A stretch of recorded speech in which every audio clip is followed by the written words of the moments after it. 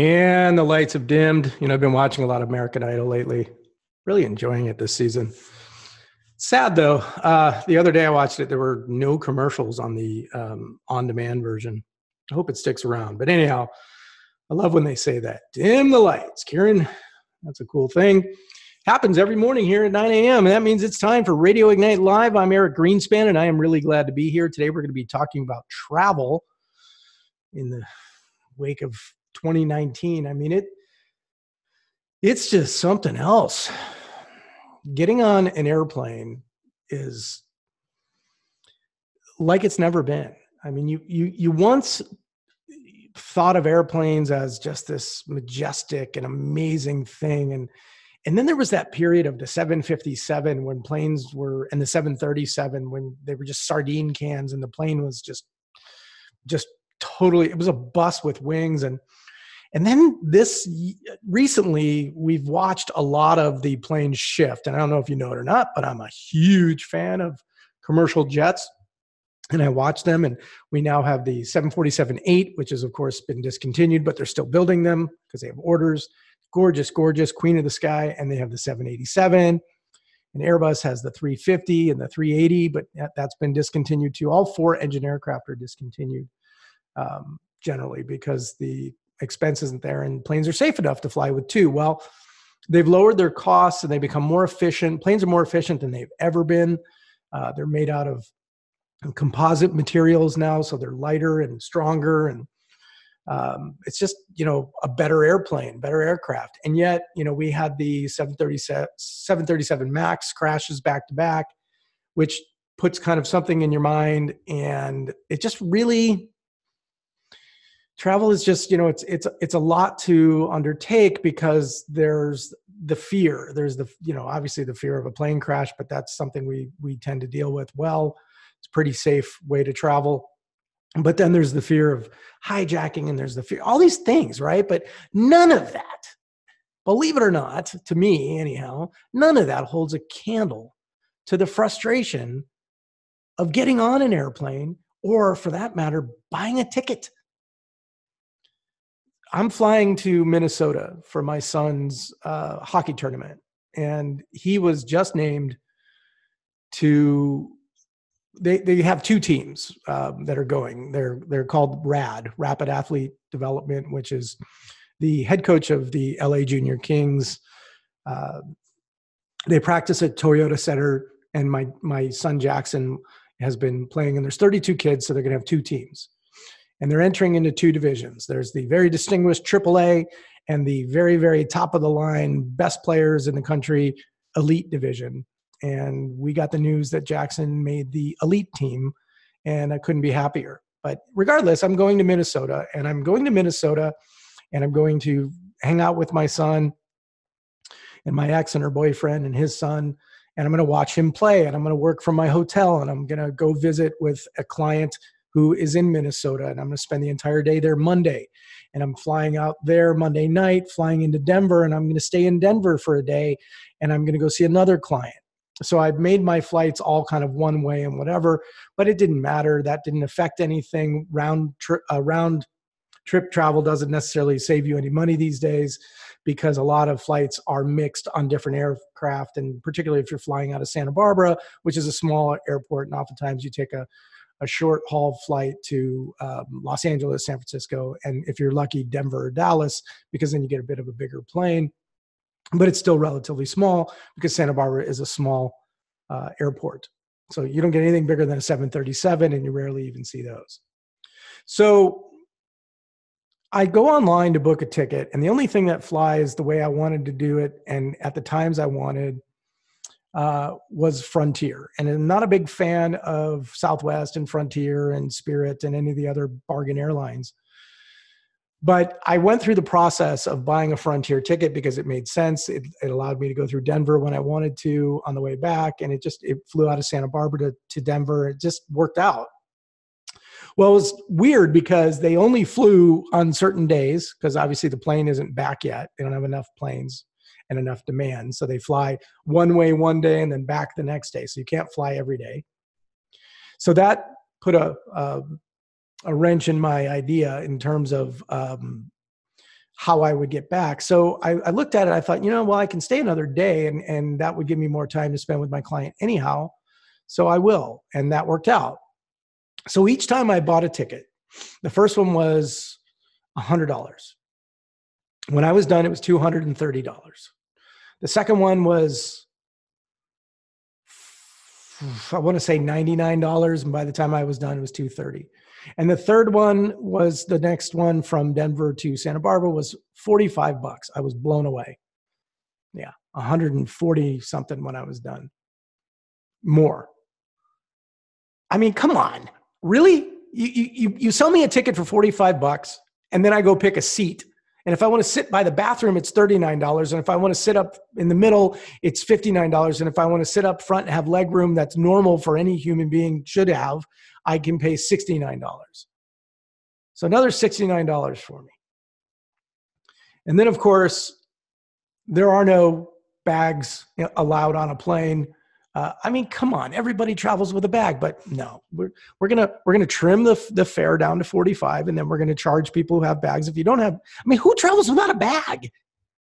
And then we started doing carry-on bags because it was cheaper, and we put them on the plane, but it slows down the boarding and makes things challenging. People bumping each other in the head, and flight attendants actually having to lift things and do things, helping people, and everybody's in the aisles and in the way. So that was just a big mess, and nothing fit in the overhead bins, and bags were getting bigger, and trying to shove them in there. And it's just a comedy. It's like it's like the movie Airplane, right?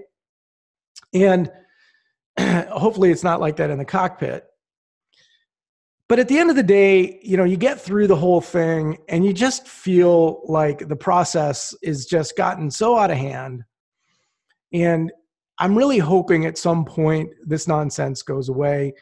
I don't necessarily need the best deal. I just want to be able to get on an airplane, sit comfortably, and eat something if I'm hungry. And I don't mind paying for food. That's okay. I guess that makes sense, because I can certainly bring my own food. But man, the experience of flying used to be so great. It was all about service, and the food. They were trying to make the food great, and the food was included. And you were excited about that airplane tray coming to your aisle. And if you're in first class, it's a whole different experience. But even that's been taken out, particularly on smaller planes and shorter hauls. You get the basics, and it's just not what it once was. And I guess that's okay. I mean, we don't need to have gorgeous hot food on an airplane, but when you're flying, internationally and what have you, that still does occur, and it's still a different story. They have to feed you and what have you. But when you fly across the country and you're on a plane for a couple of hours, and then you take another one for a couple, or if you fly direct, which you can't do from Santa Barbara, but if you fly from LA to Minneapolis, you can fly direct, and you can get a decent flight perhaps out of LA. And what's interesting about that is you'll probably get a meal if it's long enough. I don't even know if they do anymore at all.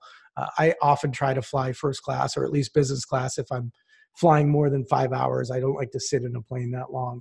If it's just me, for sure. If it's with my family and I can get the whole aisle, I don't really care as much. But it's just really, really, really frustrating. And this is just before you get to the airport. Now, when you get to the airport, and this is obvious, we all know this happens, we go through a process of scanning and waiting and walking, and it's gotten a little bit better, but not really.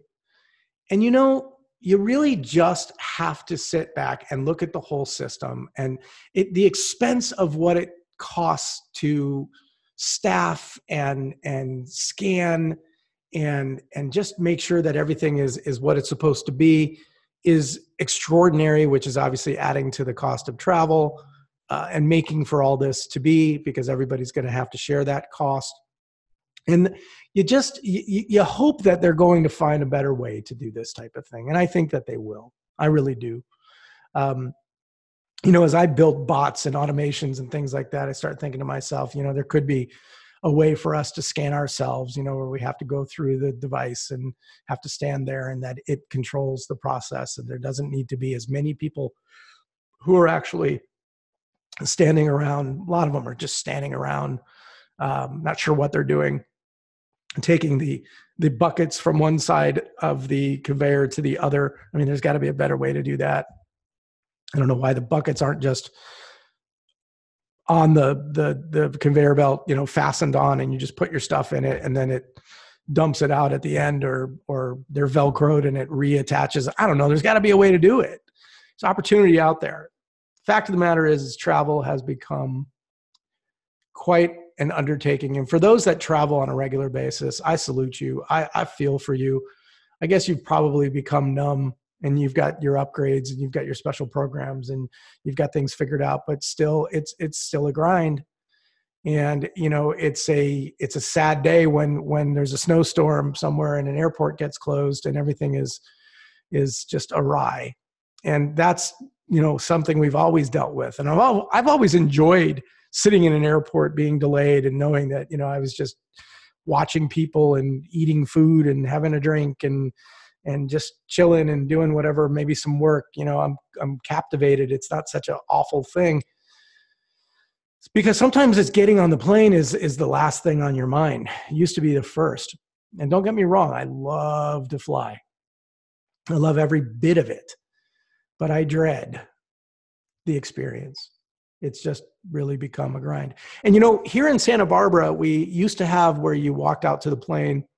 It was this little tiny airport. You could literally park and jump out of your car and be on your plane within seconds. And now it's a full airport with jetways, and it's just become what everything else has become. And I don't really know why.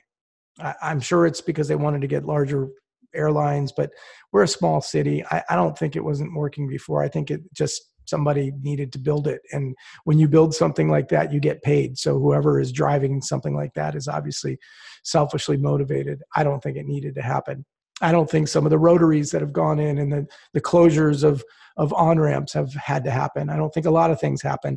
I'm watching Billions right now, and how the dad of Chuck Rhodes is building this crazy facility in this giant empty space and pulling permits through relationships in the process, all so he can make a fortune and leave that money to his family, which is great, and he has every right to. But everybody agrees what he's building is not needed. Nobody wants it. It really needs to be some sort of a system in place that straightens all this stuff up. But anyhow, airlines, airports, and airplanes, it's something else. Now, the good side is the planes are better, as I mentioned. And the best thing I think that has come to all of travel are the Uber and Lyft type services. Gone are the days where finding a taxi and fighting for a taxi versus calling in your Uber and it gets there when it's supposed to and tells you when it's there and it's yours and you don't have to share it, and it's just a done deal. And that, to me, is extraordinary. And I hope that continues. Remember how Uber got started and the services that allow you to rent out vacation homes and what have you, right? This was necessity. People had rooms that they needed to rent because they were hurting. They were financially strapped during the recession. They had cars that they had to make car payments on, but couldn't afford to. So what they do, they got in them and they started becoming their own taxi service. Taxi companies didn't like it at all, right? But at the end of the day, it's a great thing. It turned out great for us, turned out great for them. They got to keep their jobs and their cars and their lives and feed their families. And, I'm sure some taxi services suffered. Taxi drivers probably suffered. But if I were them, I'd be jumping out of that taxi and jumping into my personal vehicle and making more money doing the Uber thing. So in any event, there's good and bad about travel. Just take it as well as you can. Make sure kids have something to keep them busy. Get them lots of exercise before they get on the plane. You get a lot of exercise before you get on the plane. Probably the best thing, I think I'm going to ride the Peloton before I leave. That's probably a good idea, right? Anyhow, travel is what it is. And there's great opportunity there for those that want to venture in and help fix the systems that are broken, make it better, make the processes work better, better trained people, fewer people. We don't need that many agents inside of an airport. It's just ridiculous. The show of strength aside, it's costly, and many of them are just twiddling their thumbs, literally. I just don't get it. They're all talking to each other about what they did last night and what have you.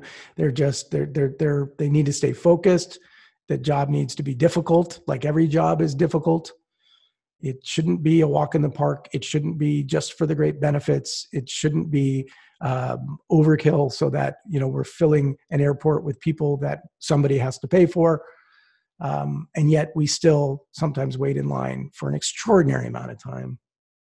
Extraordinary. My mom wouldn't even get on an airplane today because she couldn't deal with it. And that's a shame. My name is Eric Greenspan. This is Radio Ignite Live. We talked today about travel in 2019 and how it's changed. I'm traveling this week, heading off to Minnesota. I'm going to have a great time, make the best of it. My kid's going to do great in hockey. I can't wait to watch him.